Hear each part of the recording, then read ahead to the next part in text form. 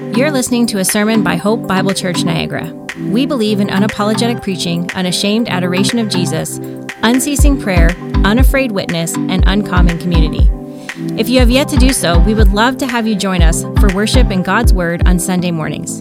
For more information, visit us online at hopeniagara.ca. Thanks for listening. And then, those are the big things. And think of the wonders, the grandeur, the beauty you can hold close to yourself, like a precious newborn. Or how about just the wonder of human love, the miracle of life itself. So it's not all doom and gloom. We look around and we're like, there's a lot to like in this world. It's incredible. We can sing with Louis Armstrong, what a wonderful world. But it's also a terrible world. It's terrible. All you got to do is just peruse the news any day of the week. I don't care what news outlet, I don't care. And there's all kinds of things that you read about, that you see, that you witness, that will break your heart, that are unjust, that are disastrous, so much unrest, and yes, death. And so it leads us to ask, it's a reasonable question, a fair question, a good question. Why? When God created the world, we read in the Bible, he said it was very good. But we look around and we see, yes, there's lots of goodness, but there's a lot of badness.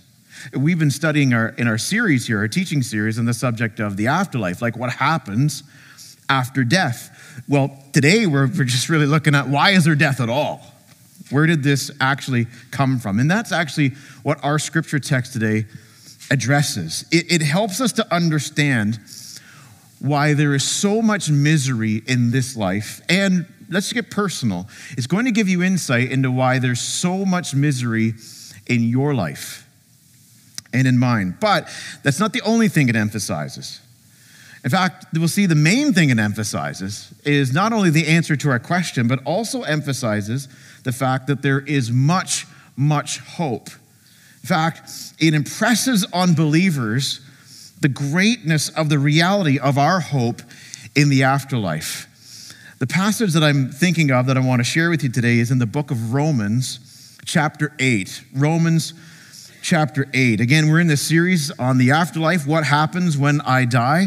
And we've covered a lot of territory as you turn into Romans 8. If you're using the Bible, if you don't have a Bible with you, just in front of you, there should be nearby a Bible tucked under the chairs, some of the chairs in front of you. Just grab hold of that. They're there for you to use, also there for you to take. If you don't have a copy of God's Word at home, I'd love for you to take one home with you. Just take it with you. Somebody stops you, said, Ross said I could have it, all right? You're good. And just open that up to page 888, 888 for Romans 8, the great 8, as some believers would say. In fact, if my mentor, Dr. Bill McRae, was here, he would tell you, this is the greatest chapter in the greatest book in the Bible, Romans chapter 8. It's so great because it tells us with such power and clarity the greatness of our hope and the assurance that we have in Jesus. In fact, it begins Romans 8 verse 1 by telling us that if you're in Christ, there is no condemnation. So there's no, you don't need to fear hell and judgment to come. It's amazing. There is no condemnation for those who are in Christ. It ends with the statement that for us who are in Christ, there is no separation. There's no separation from the love of God. God has loved you, particularly in Jesus, with a saving love. If you're trusting in Jesus, you've got a special saving love relationship with God that you'll never be separated from. He loves you today in Jesus as much as he will love you a million years from now in heaven. It's a great book. So it starts with no condemnation, so you don't need to fear death and judgment and hell. Ends with no separation, so you don't need to be afraid you're going to lose it. It's like when God seals you, it's for keeps. It's a done deal. No one and nothing can change that. So no condemnation, no separation, and then everything in between is about how to live this life as we look forward to the salvation that we have. It's a great chapter. That's why we often call it the Great 8. In the midst of this talk about how to live the Christian life, Paul addresses particularly how to handle, or more specifically, how to view hardships, difficulty, and how to understand death. And what he offers for us here is what I would say is a helpful, vital perspective for you and I to have. Let's look and see what it says here. Romans 8 at verse 18. So really, basically right in the middle of the chapter. He says, "For I consider that the sufferings of this present time are not worth comparing with the glory that is to be revealed to us. For the creation waits with eager longing for the revealing of the sons of God," or the sons and daughters of God. What does that talk about? Well, that's looking forward to some stuff we've already talked about in our series, something that's going to happen. Remember we said that when a believer dies, the moment you die, the Bible teaches that you go to be with Jesus immediately. Immediately. Do not pass go, no detours, no waiting rooms, straight to be with the Lord immediately. In a coming day, though, he's got more in store for you. He's going to take that body that's letting you down and will let you down, and he will raise up and give you a resurrected body that will never let you down, that will be fit for eternity, and we will spend eternity with him forever. When's he going to raise you? When's this eternity forever come? When he returns. This is what Paul is talking about. This time is what he's talking about when he refers to the revealing of the sons of God. We don't look like much now, but in that day, it will be revealed for who we really are in Jesus. That's what he's talking about. And notice he says that creation waits, like he personifies creation here. Creation waits with eager longing for the revealing of the sons of God. Explains verse 20, "For the creation was subjected to futility." And all God's people said, "Oh, well, that's a helpful insight. No wonder my week went so bad. The whole creation's been subjected to futility." You know what futility is, right? Uselessness, brokenness, broken down, right? Like that car that you drove to the wrecker a couple weeks ago. Futility, like your health that's going to fail you ultimately. Futility, like everything. It's remember our series in Ecclesiastes, meaningless. Everything is meaningless. It's like there's this world is frustrated with futility. That's what he's saying. He's saying the creation was subjected to futility, not willingly. So the creation didn't volunteer. Hey, can we be subject to futility? No, not willingly, but because of him who subjected it. Well, who's him who subjected it? It's God. So God did something to creation. He subjected it to futility, but he did it, notice, in hope. The creation was subjected to futility, not willingly, but because of him who subjected it, in hope that the creation itself will be set free from its bondage to corruption and obtain the freedom of the glory of the children of God. This is amazing. So the children of God, if you're in Jesus, that's you. He's talking about you. There is a glory that's to come for you, resurrected body, eternity, eternal life, that he describes here as freedom. And you say, well, freedom from what? Well, freedom from bondage to corruption. So like we break down, there's wonderful things here in this world, we get that, but there's also death and destruction and misery, and it's like we can't shake it, we can't get away from it, and we have this sense of, we know unless the Lord returns, it's going to come and get me. But the Bible tells, Paul says here, there's a freedom that we have in Jesus that we will realize in the future, and the creation is going to participate in that too.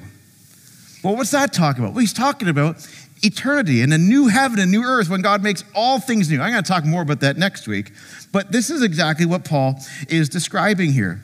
He explains further, verse 22, "For we know that the whole creation has been groaning together in the pains of childbirth until now." What's childbirth feel like? Apparently painful. There's groanings. Paul says, yeah, you see? But it's childbirth. It's not pangs of death. So something good is coming. There's a hopeful outcome, but right now it's painful, it's miserable. Paul's like, that's the picture that we have here. That's the reality. That's the picture he uses to help us understand the reality. He says, verse 23, "And not only the creation," so the creation groans, "and not only the creation, but we ourselves." Anybody here groaning today? Anybody here groaning? We ourselves not only creation, but we ourselves, who have the first fruits of the Spirit. So we're saved. We don't have the full realization of that salvation yet. We groan inwardly. Oh, see, you're not as weird as you thought you are. It's actually very normal, very common that you would groan inwardly with grief and sorrow and disappointment and even pain. We groan inwardly, notice though, as we wait eagerly for adoption as sons. Love that picture. So we're adopted, the papers are signed, but we're just waiting the pickup day when we'll go to our forever home. Love it. It's great. It's awful right now, but see what Paul's showing us? He's like helping us to understand here. Why? Why is this like this? Well, some things have happened. Some things have happened, but good is coming. Verse 23 again, not only the creation, but we ourselves who have the first fruits of the Spirit, groan inwardly as we wait eagerly for the adoption as sons, the redemption of our bodies. See, resurrection. The redemption of our bodies. For in this hope we were saved. Now, hope that is seen is not hope. For who hopes for what he sees? But if we hope for what we do not see, we wait for it with patience. In other words, it's coming. It's coming. It's coming, but we're saved in hope. We've got a hope. So there's a future full realization that's to come. But right now, we wait. And while we wait, loved ones, we groan. The main point that Paul is making in this passage is this, is that present suffering is insignificant compared to future glory. Present suffering is insignificant compared to future glory. He begins verse 18 by using that phrase, I consider. This is a way of thinking. He says, this is how I think about this. This is how I reckon this. This is how I choose to see this. It's not a statement of feeling. It's not saying, here's how I feel about this. How I feel about it is I groan inwardly because there's grief and there's difficulty and there's misery and there's sadness and there's disappointment. There's death. But how I think about it is according to the truth. He says, I consider that the sufferings of this present time that are real, that are significant, that when you compare them to the glory that's to come, all of a sudden those sufferings right now that are significant become comparatively insignificant. Think of it this way. $1 million is significant. All agree? $1 million, significant. Oh, a lot of wealthy people in this room. Okay, all right. A couple of us say $1 million is significant. Okay, but compared to $1 trillion, well, $1 million all of a sudden doesn't become all that significant. Like if you lost $1 million, you would be, can you imagine? Like you just never forgive yourself, right? I just lost $1 million. I had it here in my gym bag and I set it down to get out a Coke and out of the Coke machine and it's just gone. $1 million gone. But if you still had $1 trillion, you'd probably go to sleep okay. That maybe a little annoyed, frustrated, like I can't believe somebody did that. I was going to give it to charity, whatever. But you still got $1 trillion. It's not significant in comparison. That's what Paul's saying. He's not saying your pain doesn't matter. He's not saying suck it up, buttercup. He's not saying, you just got to look on the bright side. Okay? No, the world talks like that. Christians don't talk like that. No, there is significant suffering. But we don't just tell ourselves, look on the bright side. No, we declare what the bright side is. What the truth is. There's more truth here than what meets the eye. What appears to be is misery. But Paul says, but I think about the truth. I consider what's to come. And what's to come shows me that these sufferings that are expressed as groanings and bondage to decay, he says, are actually in the light of eternity in heaven with the Lord forever, makes these current sufferings seem insignificant. Here's the important thing for you to understand. It's this, is that we have an already not yet salvation right here. We have an already not yet salvation. What do I mean by that? we are saved in Jesus. If you're trusting in Jesus, you are saved from the penalty of sin and into God's forever family. No condemnation, no separation. So you're saved. It's signed, sealed, delivered, done. You're secure in Jesus. You are not going to hell. You're going to heaven. And Jesus guarantees it. So if you're saved, you're saved. But there is an element that Paul shows us here that we need to understand, a significant element. There's a that it's the resurrection. Eternity. It's one day sooner. Not yetness here, but there's, as we wait now, we use the word patiently, use the word, which actually isn't hard for us to understand. I mean, who enjoys the waiting room anywhere? Right? They sit there all together. You wonder, what more illnesses I'll have before I leave? There's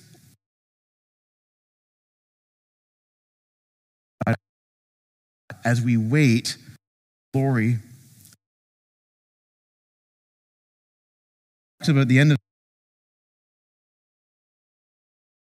the Christians face.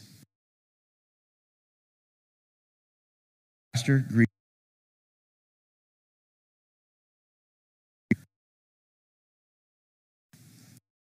joy. You can anticipate.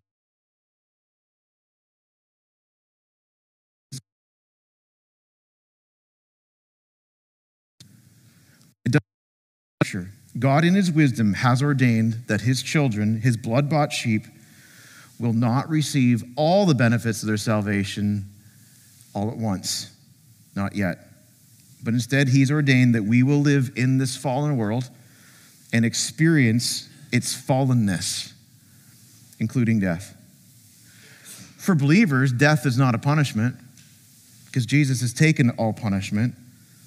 For believers, we have the hope that while God has his reasons, we have the hope that even in spite of death, we are victorious. In fact, Paul says in 1 Corinthians 15 that the last enemy to be defeated will be death, and Jesus will crush it fully and forever. Now, I highlight this because there's false teachers, lots of false teachers in our day, who would say that Jesus died to make you healthy and wealthy now.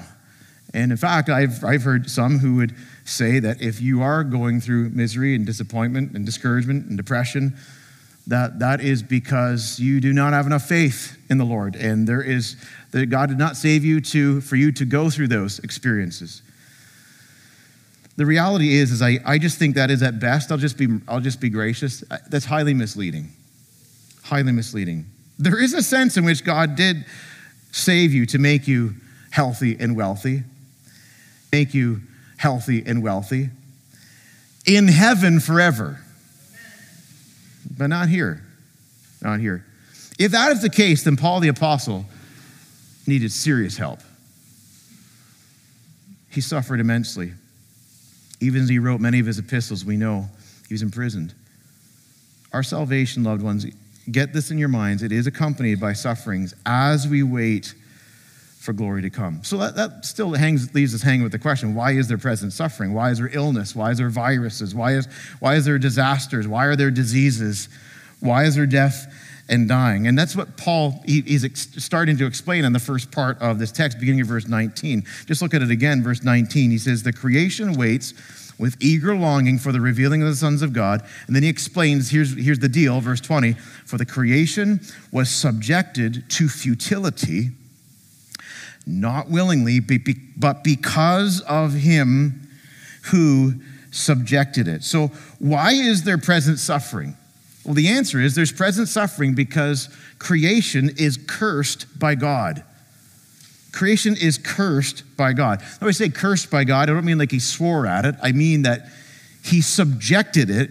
He took the conditions of creation and changed them, altered them, so that while there is still beauty and wonder and splendor, there is also fallenness and decay and death. This takes us all the way back to Genesis chapter 3. When the first people sinned, God cursed the earth, changed the conditions. It went from a perpetually life-giving place to a place where there is life, but there's also death.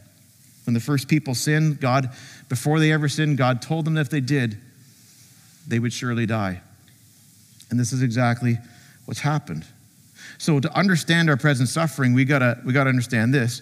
As we think about why there is present suffering, we have to understand it's because to obtain the freedom of the glory of the children of God. So it's a very hopeful passage, but I'm just showing you here, what is he saying about creation itself right now? It's in bondage. If you're in bondage, like you're in chains, you can't go anywhere, you can't move. You want to get away. You don't want to be in this situation, but you can't change it. You're stuck. That's the reality. And that's what happened in Genesis 3 when the first people sinned, that God cursed the earth, and death entered into the situation. And that's why there's death and sorrow and misery. It's because we live in a world that is cursed. In fact, Paul says in Romans 5, sin came into the world through one man, Adam, and death came into the world through sin.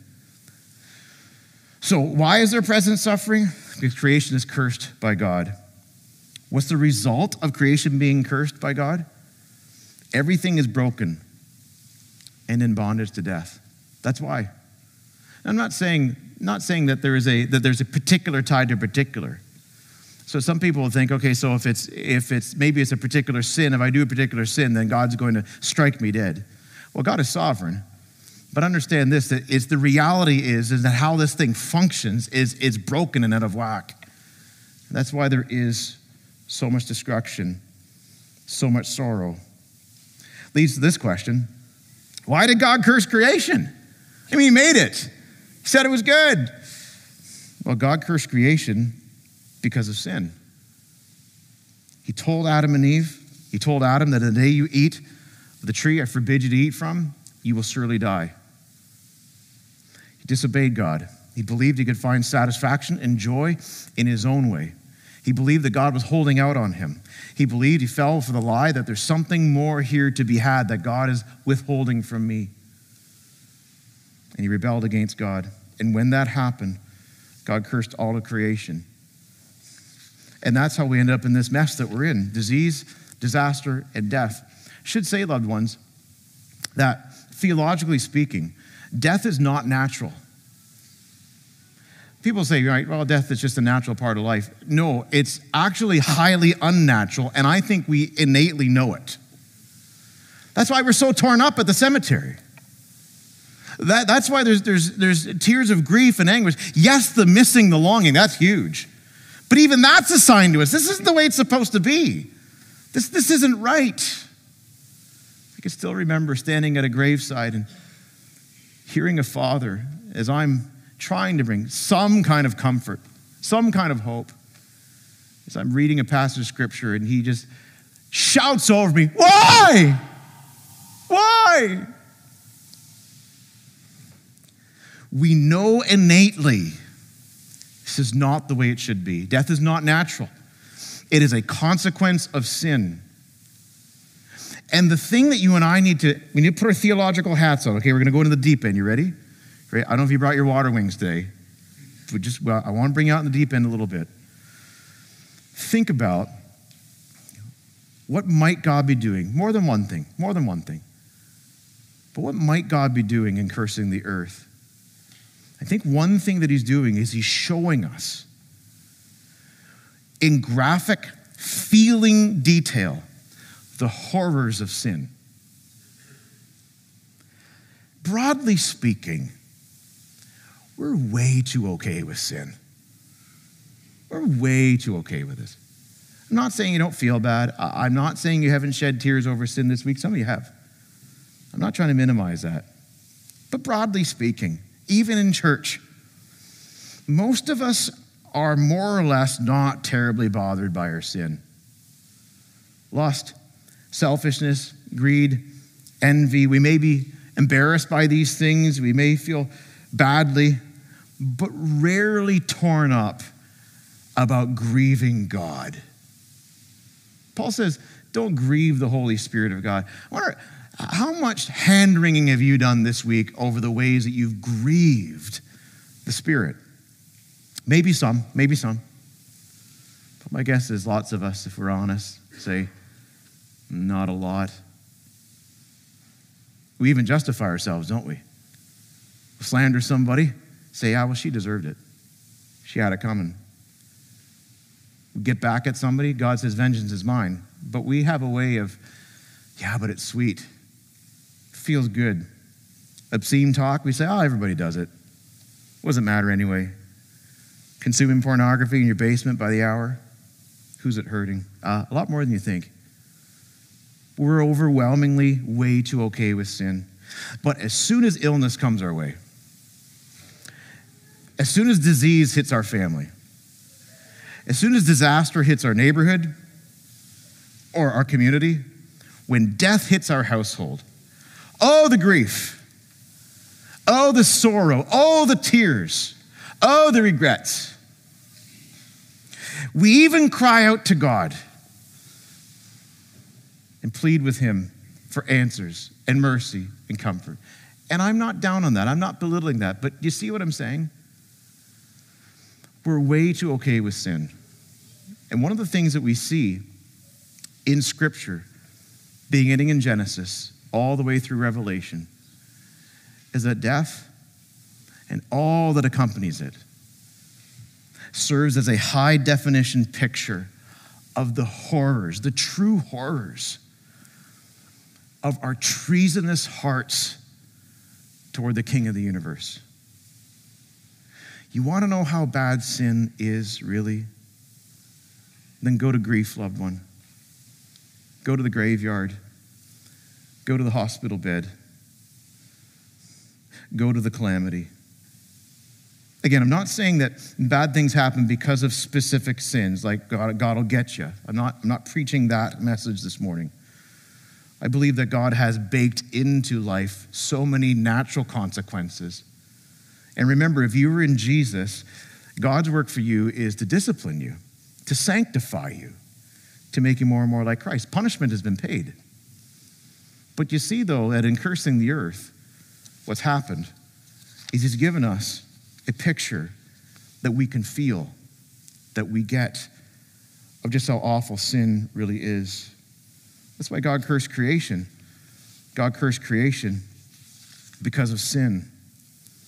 One pastor puts it this way: calamities are God's previews of what sin deserves, and listen, and one day will receive in judgment 1,000 times worse. Now, if you're in Jesus, you're spared that judgment. There is no condemnation for those who are in Christ. But they go on to say, the calamities, sorrows, and death in this life, these are wake-up calls to see the moral horrors and spiritual ugliness of sin. I know this is weighty and this is heavy. But the afterlife, we've really got to get our minds around, why is there death at all? And since there is death, what does God do with this? And how do we process this? And how do we see this? So just to review here, why is there present suffering? Well, because creation is cursed by God. He's subjected it, Paul says, to futility. What's the result of creation being cursed? What's that done to things? It's broken. It's in bondage to death. And I don't need to convince you that. You know that already. Why did God curse creation? He cursed creation because of sin. And now it is really for us a picture, a parable, if you will, of the horrors of sin. Now, my fourth, you can see I got some questions and answers. Here's my last question and answer. It says, how is it that God cursed creation in hope? Because that's what he says in the text in verse 20. The creation was subjected to futility, not willingly, but because of him who subjected it in hope. How is it that God cursed the creation but did it in hope? Well, he says in verse 21, in hope that the creation itself will be set free from its bondage to corruption and obtain or to get the freedom of the glory of the children of God. So here's how I put it to you. God cursed creation temporarily in hope of salvation in Christ ultimately. This creation, this world as we know it, is cursed by God. It's subject to futility. But there's coming a day when there will be a new heaven and a new earth. Again, you want to be back here next week. Very helpful, very encouraging message next week. We got to understand this, though, that is coming, and that is the hope that we have. So God he cursed creation, yes, because of sin, but that's not the end of the story. That it wasn't his heart, and it's not his plan that this would be all that there is. There's something more, something greater to come that will replace this, that is hopeful for us, and it's the salvation that we have in Jesus. We await our full and final salvation. We await right now our full and final salvation, where we'll be taken home to be with the Lord. We be raised from the dead, have these new bodies, and live with the Lord Jesus, dwell in his eternal kingdom, never to die again, never to hear bad news reports, no more injustice, no more tears, no more misery, no more sorrows. It's going to be amazing. And when God cursed creation, that's the hopeful view he had in the future. I'm going to do this now, but this isn't the end of the story, because he knew his plan was that Jesus would come into the world and he would be the rescuer to rescue this world and the residents therein for all who would trust in him, that we can have this salvation and be set free from this. It's wonderful. We're in a kind of bondage right now in a sense that we feel because we're in these bodies that are failing, are going to let us down, but we are actually free, and you're going to see and realize the fullness of that freedom someday when Jesus returns. I'm telling you, it's coming. It's here in the text. It's coming. It's coming. It's coming. And creation, Paul personifies creation, says creation is excited with you. It's giddy with you because it knows it's going to get a makeover too. And it's not going to be breaking down. And you're not going to bury your pets in heaven. There will be pets in heaven. I don't know about cats, but dogs will be there. I don't. Anyway, that's next week's message. That's next week. You get your arguments all ready for me. What's the glory of the freedom of the children of God? It's freedom from sin and all its effects. When we cry out, why, at the graveyard, I understand. It's from a depth of sorrow that is beyond all human comfort, save for God. But there is hope in the cry of the Christian, that there's freedom to come and glory and a citizenship that we have in a place where there will be no cemeteries. God has ordained that the whole creation will one day be made new, that the salvation that he has in store for us when Christ returns will be reflected and even obtained by the new creation itself. That's why creation groans with the pains of childbirth. Just as a brief aside, and I think I already said this, but forgive me, I can't remember, but I think I already said this. This paragraph that we're reading today, for me, was just a huge mental breakthrough, I would say about 14, 15 years ago. I really, really struggled with, and lots of you are just like, that's just crazy. But if there's a few, this will help. Hopefully this will help you. I really struggled with this notion of God destroying the earth because I had a hard time understanding why the earth in the first place. Like, why would God create this world, this universe, in all of its splendor and glory, only to one day just obliterate it all and start something new? It seemed to me, I couldn't, and it's hard for me to describe, and for lots of you, just like, I'm glad you worked that out, Ross, but some of you, maybe this will help. I struggled with that. There was this doesn't make senseness to me, and really wrestled with, actually kind of at times, quietly, a level of despair of trying to make sense of, or trying to formulate this Christian worldview with a big gap that I couldn't seem to fill. There was a sense in which I began to wrestle with, like, this life doesn't seem to make sense, because I believed and I had understood that God is one day going to destroy, as in obliterate out of existence, all matter and create it new out of nothing like he did in the beginning. Reading this text and studying this text was a huge breakthrough for me. And it's elsewhere. It's all over Scripture.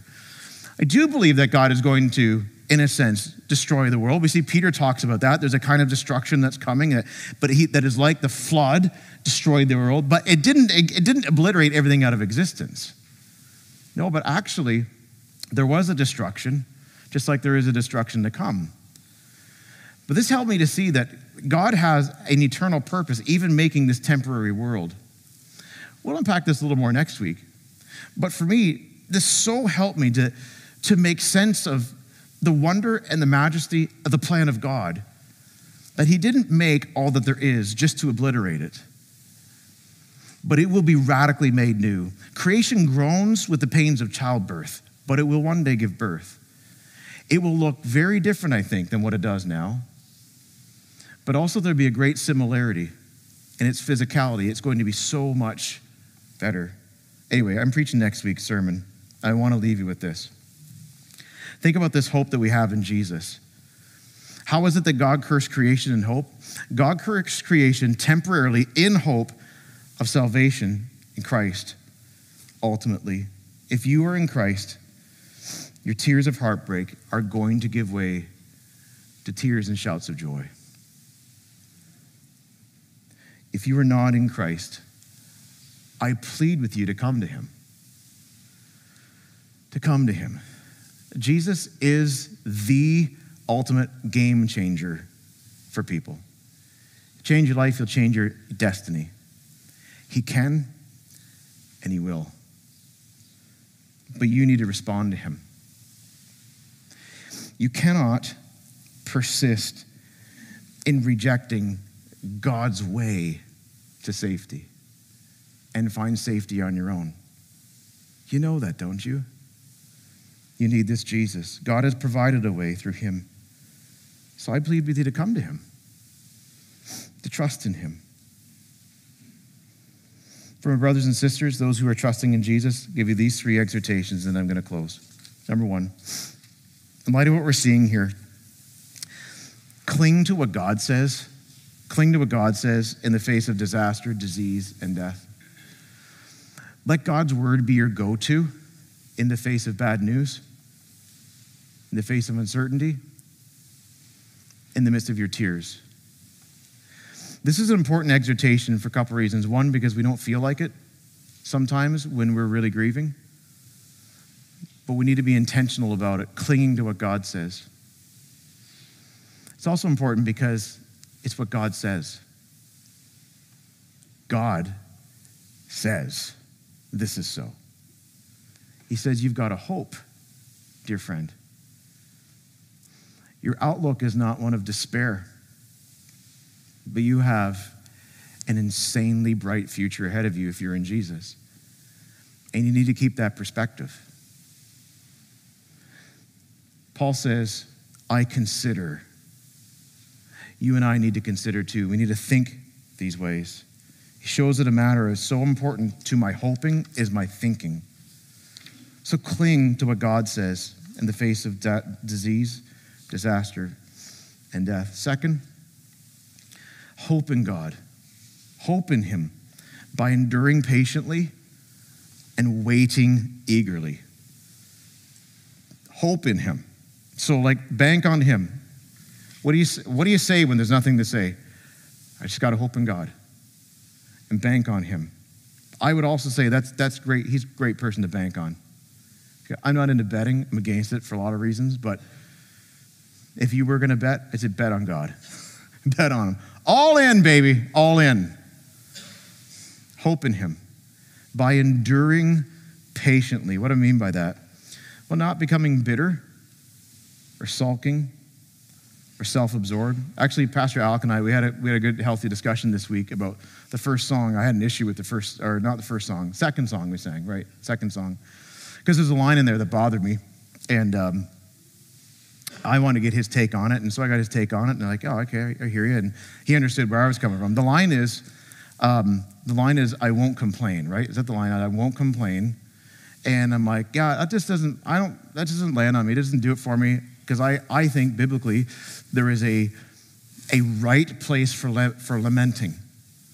We see it all. You can't read through the Psalms without finding it all over the place. There's crying out and lamenting, pouring out my heart before God, pouring out my frustrations, pouring out my angst before God. And so I read that. We had a good discussion about it. And I'm like, I just see that. And I think a whole bunch of our people are going to see that line and either feel guilty because they have complained this week when they shouldn't feel guilty because they've just lamented before God, which is biblical. Or you're gonna hear that and just be misled that okay, this is somehow wrong. And so anyway, we had a good discussion about that. But our conclusion was that if by complain we mean lament, then it's a terrible line, don't sing it. If by complain we mean having a grumbling spirit, becoming self-absorbed, complaining in an oppositional manner toward God, then yes, we should sing, I won't complain. And actually what sold me on it, where I said the go-ahead was the next line, I won't complain because my hope is in you, God. Like, okay, I can live with that. Because that's how you make it without being overcome with grumbling, is by hoping in God. So if that second line wasn't there, we wouldn't have sung that today. Just throw it in the garbage. I don't want that. But so if by complain you mean grumbling spirit, I'm exhorting you to seek the Lord for his grace in that. Because we're called to endure patiently. And we're called to wait eagerly. You see that a couple times in the text. Verse 23, we wait eagerly for adoption as sons. That's why I took it for the title of my sermon. When you wait eagerly for something, what do? You're on edge for it, right? You're ready. Waiting for a text message. Oh, that's probably, phone rings. That's if anybody has home phones anymore. That's for me. Knock at the door. Oh yeah, that's somebody I'm waiting for. That's the Uber guy. That's my lunch. You're ready. You're on it. You're set. You're checking the mail. Our minds are focused. We may be doing other things, but we're always, it's got our heart. It's got our attention. We wait eagerly. Loved ones, I think this is a good discipline for us to pray about. That God would give us an eagerness about our waiting. That even this week we would pray, come, Lord Jesus, come. Hope in him by enduring patiently. So I'm going to resist that temptation to be bitter, to have a grumbling spirit. Yes, there's a place for weeping and lamenting and sharing in that, but it cannot derail my faith in him. It cannot derail my hope in him. I must hope in him, and in hoping in him, I need to wait eagerly, looking forward. So I don't want to find my comforts in just mere distractions, but in him. So hope in God. Thirdly, finally, this is kind of where I began this sermon, was trying not to cry anymore, is to treasure Jesus. Treasure Jesus. That's what got me in that last song, is just how precious Jesus is. How precious he is. Some of you are vintage, hands up if you don't know him personally, but if you know who I mean by George Beverly Shea, hands up nice and high. Oh yeah, lots of gray hair, that's great. No, I'm kidding, sort of. George Beverly Shea, as a young man, he's at a critical point in his life, a real turning point, and his mother came across a poem. And he was a real musician, and she thought it was a really timely poem for her son to read because she thought it would help him in a godly way to take some good direction in his life. And so she did like many mothers do when they've got older sons, is she just put that poem somewhere where he would find it, at the piano. And she quietly hoped that he would read that poem and maybe even make some music to go with it. And she knew her son well. That's exactly what he did.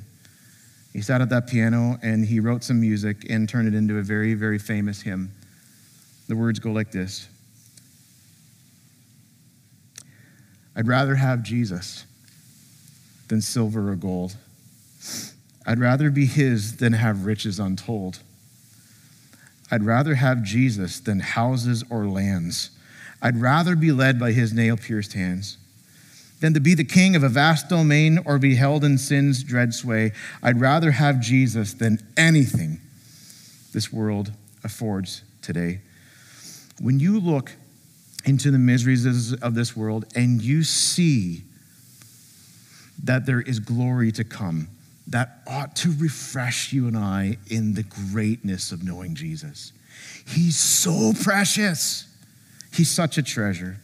So I want to exhort you to treasure Jesus. And you say, how do I treasure Jesus? Well, I think lots of ways. Treasure him by obeying him, submitting to him, believing on him, sharing him, but right now, worshiping him. And we're not going to sing that song. Is that you're free? We could, right? We could, but there's another song we're going to sing that's of a similar vintage. Blessed assurance, Jesus is mine. Listen, if you can say today by faith, Jesus is mine, then you have much assurance of hope. So let's come on and let's sing that together.